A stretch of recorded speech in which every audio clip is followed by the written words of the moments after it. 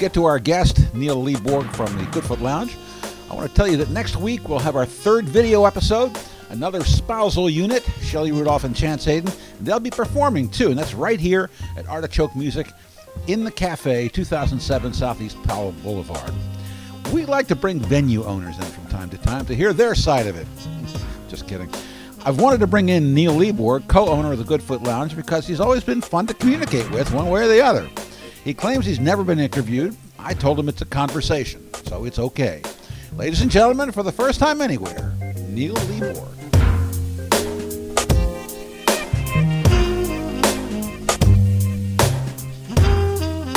Hey, welcome to Artichoke. Hey, thanks for having me. Yeah, you can get a little closer. A little closer? Okay. Yeah. Glad to have you here. Yeah, I'm glad to be here. Break my 46-year media radio silence and give you the exclusive scoop. Why is that? I don't know. I guess, I don't know. Maybe the way I was raised, I grew up in a real quiet household, Yeah? Lutheran Midwest family where you don't draw attention to yourself, and so I just never really been comfortable doing that. But Wow. here we are. You seem fine. Yeah. I'm faking it, Inside, it's like a little bunny rabbit in my chest. No, No, I'm good. Don't do that. Well, yeah, don't tell anybody I said this, but Goodfoot's always been my favorite club. Oh, wow. Well, now you just told everybody. I know. Yeah. No, there's nothing like the Goodfoot. There's nothing like it. That's probably pretty It true. really is yeah, true. For better or worse, I would say it's probably pretty true. Now, are you the owner? I am one of two owners. Okay. My partner, GT Miley, is the other owner. And how long have you guys owned it? We opened in last weekend of February 2001. So Wow. coming up on 19 years. Wow. soon. And both floors? Well, initially it was just the downstairs that was open. Uh-huh. The upstairs was 4,000 square feet of disgusting furniture and broken tables, and it was just junk. What had it been? Well, there was two separate businesses. The downstairs was Choices, which was a club, a ladies' club that had lost its clientele. A strip club? It wasn't a strip club, but it was kind of like the Egyptian room was there for the younger Okay. female crowd, Gotcha. lesbian crowd, Gotcha. and then Choices was there. Yeah. But I think their crowd had just kind of aged out, and so actually how we got the building was that my partner GT was he was having dinner at a tapas, not topless, but tapas, small plate.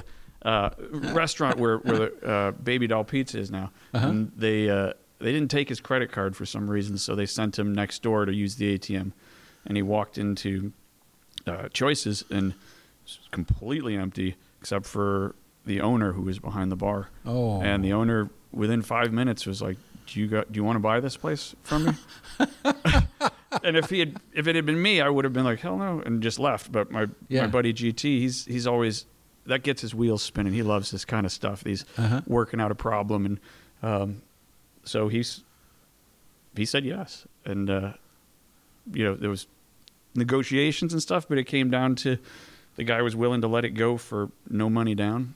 Wow. And just monthly payments. So right off the bat, it was doable as long as you could turn it around quickly enough to get the doors open to sell enough beer to pay. So it was kind of a pretty quick thing and a bit of a mad scramble. But wow. And then how long did it take you to get the upstairs? that was about a year. Yeah? Yeah. It mainly the reason, like, the business wasn't worth buying. What was worth buying was the 25-year lease that was on the building. Oh, wow. From, that had been signed into the 90s. So it was pretty cheap at the time. But in doing that, we had to buy everything that came with it. So we ended up having, like I said, 4,000 square feet of stuff to get rid of. Try to figure out how to recycle it, what we could give away, what needed to just be tossed. Yeah. So that took about a year. And then we... to do that and to build out a kitchen and get the upstairs going. So we were just downstairs for about a year. What was the initial idea for the upstairs? Well, ideally, when GT first had the keys and was like, do you want to come see this place with me? Because I was just renting a room in his house. I was temporarily back in Portland. I was Wow. not initially going to be involved other than helping a buddy out. And he just wanted my opinion. So I went with him, and I was like, oh, you have to do this. Yeah. But originally that vision was that the upstairs looked like a better music spot Uh-huh. because I think, there was a stage for one, which we ended up removing, and it had the tall ceilings. The problem was that it was stick frame. It was like a house. Yeah. And the downstairs was all cement. So you could blare music down there, Oh, yeah. and you couldn't really do it upstairs. Right, right. So we kind of had to flip our thinking, and that's when we were like, well, the downstairs can't compete with the upstairs. It kind of has to complement. So we went with the idea of doing food and restaurant, pool table, bar type of, basically what it is right now. Yeah. It's been kind of the same thing since we opened. Yeah. And an art gallery. And an art gallery. Yeah, monthly art shows on last Thursday, yeah. Yeah. I mean, that's And really... that started early. We had a neighbor who became a busser by virtue of standing there with nothing in his hands when it was extremely busy one Friday night, and I was like, do you want to work? And so he started bussing for us, but he was a painter and an artist. And pretty soon he kind of started eyeballing those walls. And Jason Brown is his name, and he took it by the horns and started doing these art shows about 18 years ago. So that was all him. We just provided the wall space. And he coordinates and works with all the artists. Yeah. I mean, it's really known for that. Yeah, he's done a great job. I mean, he's super hardworking guy and super connected to people. And I think the artists kind of realize that he's on their side. He's not trying to flip a buck off them. He's just trying to, put up good shows and help everybody out. What was the idea for what kind of music you were going to book downstairs? Well, I had no background whatsoever in booking music or no intention. It was not on my radar at all. It fell into my lap by virtue of initially my partner GT had a different partner. And I was just in town for a spell and was going to help GT out. It just turned out that if you're going to open a club with without a bunch of capital behind you, everything's going to be sweat equity. Right. You got to be there in the day. You got to be there at night. The other partner had a job, 401k type of thing, and kids and family, and it was just not feasible. So I ended up buying him out about 3 months in.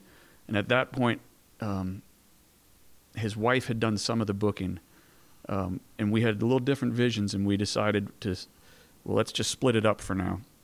You do half, I do half. And it just wasn't working because she was doing music that was it was a little more indie rock, a little more shoegaze. There was a lot of shows where you'd have a lot of people in the room, but no one's dancing. And my thought with the room, and kind of the reason that it came up with the name The Goodfoot, was the idea of just everybody getting together from all walks of life and just getting on a Goodfoot. Dance, party, have a ball. That's socialize. So so then I took over booking full time, and that was kind of the idea was, you don't want to pander to people, but you definitely want people to feel like there's going to be dance music. And that's really it. Lots of genres, but we kind of just want people to feel like they can go there and dance how they want to dance, be who they want to be. And, unless you're an asshole, you can spend the whole night there and come back the next night. Occasionally someone gets tossed out by the belt loop because they can't deal with that freedom to dance and be around other people. But mostly everybody comes in and just has a good time, and that's what I booked to. I would say it's more like curating a room, a vibe. Oh, it absolutely is. Some rooms, maybe some rooms that have taller ceilings and better green rooms and more production value. They can be event spaces where you could have a thrash metal band rent it one night and a promoter for a different genre of music. Another. For us, it was like it's kind of got to be consistently a vibe. So that's what we try to do. And you were one of the I don't know. Were you the first club in town to have a soul music DJ? I believe so. I think so. Yeah, that was that was my first 3 bookings. One of them was Soul Stew, and it's kind of weird because this was back. I didn't have a cell phone or internet or computer for the first several years because I'm just kind of a Luddite who wants to be in the woods instead of doing this kind of stuff. But so people would just drop off these enormous press packs of, you know, 3-ring binders with glossy photos and CDs, all this stuff that fills up your house. And out of these huge stacks, I just saw this CD lone CD that said Soul Stew. Put it in, and it was amazing. Just track after track of great soul tunes, and it just seemed like a no-brainer because you could be someone who was young when that music came out and come in.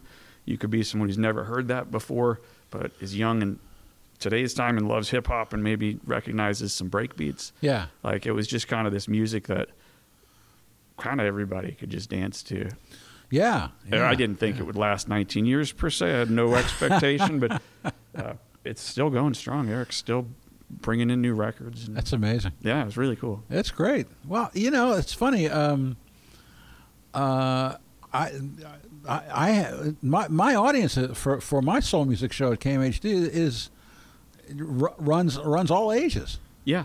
We find that we get 21-year-olds. In case the OLCC is listening, they're always 21. Yeah. And up to, you get 75-year-olds in there shaking it. And it's beautiful.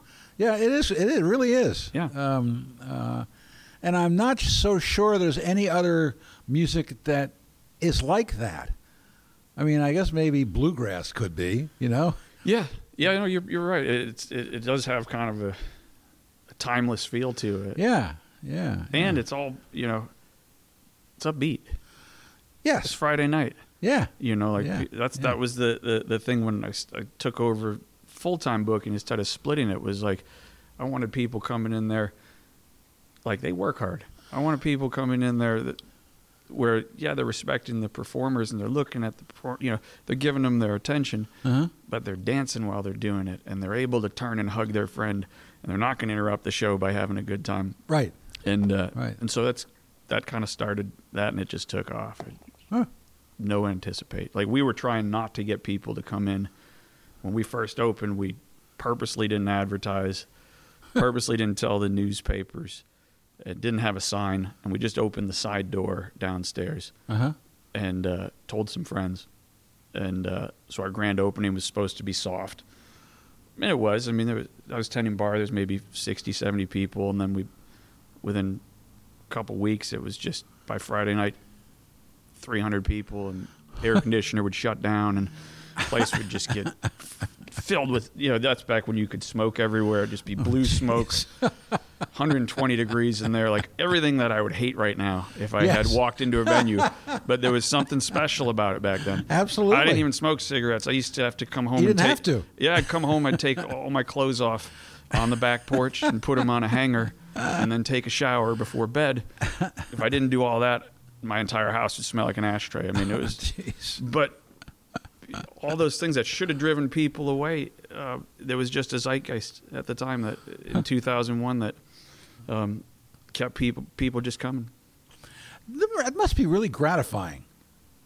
It must make you feel really good to throw a party and people give you money. Yeah, no, it's again, maybe it's that little Midwest Lutheran boy trying to be humble or something, but I try not to think about it too much. Really? Yeah. I'm getting better and giving myself a little pat on the back a little more now. You should get a pat on the back. Yeah. It's good to be good to yourself. Yeah. I used to. I remember something I had to really struggle with this job was that I would privatize the failures and socialize the success. Oh. So if a show went bad, we lost money and bartenders didn't get tips, I would lay awake feeling bad about that. Feeling bad about the bartenders not covering rent or, how I lost the business, all this money. And then if we had a great show, it was like, hey, everybody, we all did it. And so I still do that. I don't, I always still socialize the success, but the failures, when they happen, I just take them with perspective now, and it doesn't quite hang on me like at the start when whether or not we could make payroll was based on whether an extra 50 people came to a show, Listen, when we're done here, just leave the therapist fee right here on the table, all right? Yeah. You're right. It's been 46 years. It's all going to come out now like a raging river That's of great. angst and stuff. It was so funny last week. I was working on something, and I might have been in here, as a matter of fact. And I get this text from Anna Alman, our publisher, saying, it looks, because Elia Wyndham was someone who had been with the Oregon Music News from the beginning. Although then she stopped because she had 2 kids. But anyway, and she said, it looks like we got the Goodfoot. I went, that's weird. I'm having Neil in here. I know. We could have done them both right now. Just signed some papers, worked out some deals, 2 birds, one Funny. stone. October 20, Sunday from 5 to 8. Yeah, we would be done cleaning up after Farnell Newton's James Brown tribute that Awesome. night before, and Awesome. ready to host you guys for whatever you come up with. That's great. Yeah, we're still working on the bands. We should have that. By the time this goes up on Thursday, I'm hoping we'll have that locked up. But yeah, I mean, 10 years of this. Yeah, time flies. Time flies. I was actually on the drive over. I figured you were going to ask some origin story stuff for the place, Yeah. and so I thought back, and it's like, wow, almost 19 years. Yeah. 19 years ago, but I would never guess that I would ever have anything to do with a bar or music venue, really. So you don't play, and you never had anything to do with the music industry? No, I'm not a good musician. I've always been a music collector. Yeah. Yeah. We won't turn this into too big of a therapy session. It's but okay. For things in my life when I was younger, Uh-huh. there were situations where I could turn to music, particularly Sure. discovering Motown and then jazz Uh-huh. kind of early in high school, and then Yeah. and then by sophomore year of high school, I discovered the Grateful Dead, and then it was just There you go. shot out of a cannon, and probably the best thing just about besides family relationships that's ever happened to me was connecting with that band, and so yeah, music's always been really important to me, but Yeah. always as a collector or spectator. Uh-huh. It's in fact still I don't ever get up on the stage and introduce bands, even if they ask me to, because it feels to me like it's their space, and I'm not a player, so I'm like, why don't you have a musician get up there? I feel like I don't really belong up there. I'm kind of the coordinator behind the scenes who just loves what they do. Yeah. Anna asked me to DJ a little bit at the. That would be fun. Yeah. I would do that in a heartbeat. Yeah. I would. Yeah. I mean, that's kind of why GT kind of was like, you do the music, was because when we were in college, there were a couple years when I dropped out of my first college because of the Grateful Dead. Did you follow him around? I sure did. Did you? Yeah. And That's then great. when I realized, like, after a while, like I can walk and chew gum. I can go back to a different school that I'm more happy with, which ended up being Michigan State, and I can still see shows. I can still go to class, and I can make it all work. And so I did that.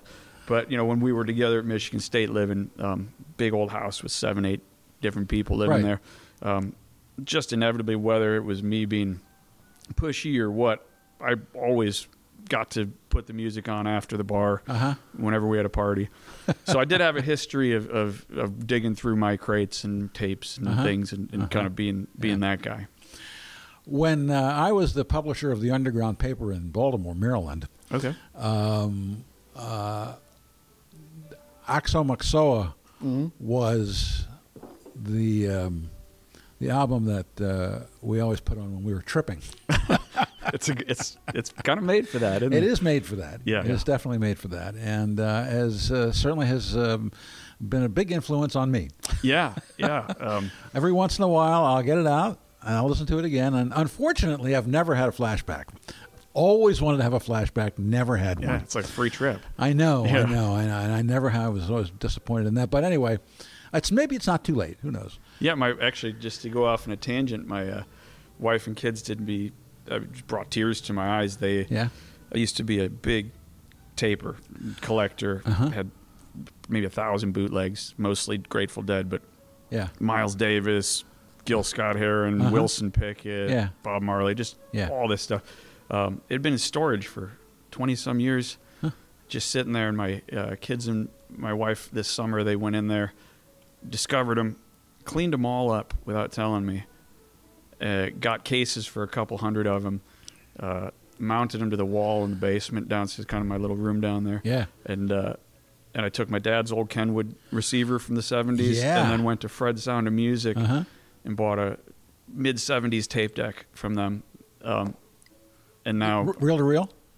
Just a tape. It wasn't reel to reel, just a regular old cassette. Yeah. Because that's what they were all on. Yeah, oh, gotcha. But yeah, that's what I've been doing the last 2 weeks, is going down there at night and just digging through my tapes. And, you know, some the sound quality isn't so good, and others it just blows you away after 25 years. Yeah. Just sitting in a basement, some of these are...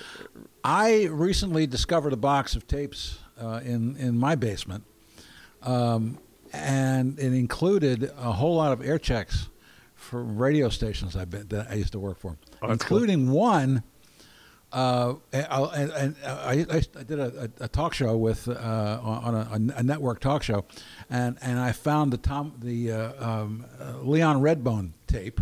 Oh, cool! It was great. Yeah. It's fucking amazing. Where he goes, "Man's not dressed unless he has a nice hat." And I also found a tape of a show that I was doing just before I left Baltimore in '97. And it was like the last one. It was like the last show before I left, and it was like fraught because I was coming out here to be with a woman, and it was like I can't wait. You know, no, it was amazing. You know, it was fun to relive that stuff, but it was, you know. Yeah, it reminds me back to my tapes. I don't know, a big space in my head right now in my life, but going through the tapes last night, I pulled out a Willie Nelson with Leon Redbone.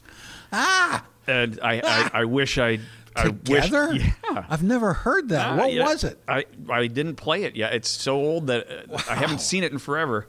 And I remember being like, this is something.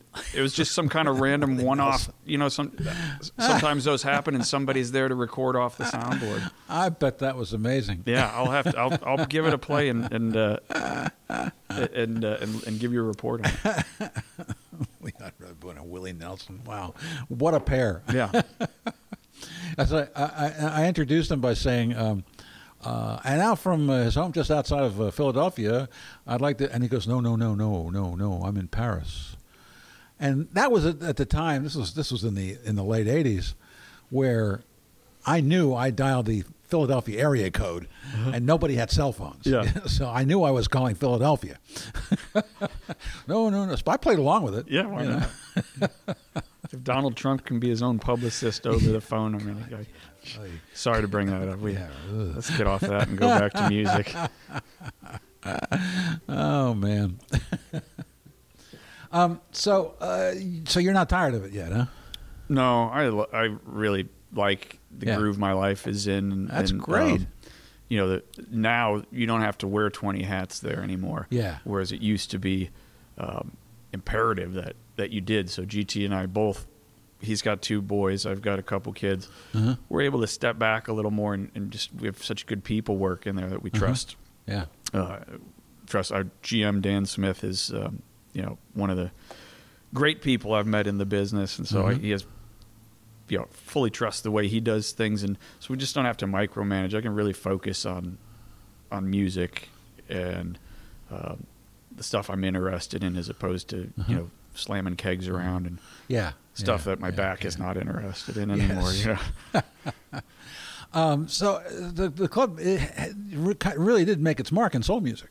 I mean, that's where you go to hear the bands. Yeah. I guess that's a big part of it. You know, we have the Hammond and the Leslie that we initially bought it from Scott Pemberton. Really? Maybe because he was our big first, as far as live music goes. Yeah. That Triclops band was really, remember. Yeah, that was really what, for live music, kind of made our mark.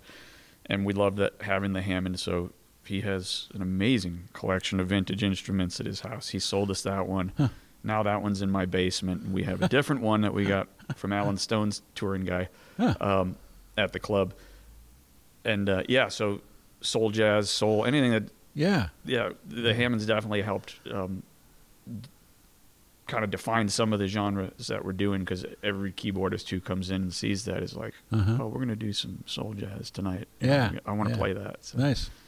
So yeah, it's been nice to have that. Yeah. And you've had all kinds of people, come through there who on their way up. Yeah. Like Liv Warfield, for instance. Yep. Oh yeah. Yeah. You Yeah. know? And sometimes you get guys who are really established who Yeah. come down. It's not that on their way down. It's just that they sometimes want to play a small club. Right. We've had, like it was just an incredible honor when Melvin Sparks played. Yeah. And so cool because as far as everybody who's played there, in my mind, he would be one of the right up at the top, Uh-huh. and he wouldn't let anybody carry his amp. Really? Yeah, he was like, I always carry my own amp into a gig, and just humble, and lots of people in the room had no idea who he was. Really? And yeah, they were just there for a show, and Wow. and from the minute he sat down and started to play, it was one of those rare shows. Everyone just shuts up, and all the heads turn. Yeah.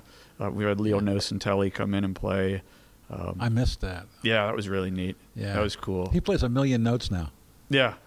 He's like John McLaughlin now. Yeah, So funny. That was a great show. We've it just gets, and sometimes we get some New Orleans guys who Uh-huh. who want to come up, and Yeah. that's always a real treat Yeah. to get some of that. Yeah, That's yeah. a tougher tour for those guys to get from New Orleans. There's a lot of I'll dead say. space between Yeah. there and here that they Yeah. hard to fill gigs, but when we get lucky and we can get someone in there like Joe Crown, Wolfman Washington, stuff like that, those Yeah. I always make sure that I come down for those shows. Well, yeah. Yeah, that's great. Yeah. Boy, oh boy. What a great club. Oh, thanks. Yeah. It just is, Yeah.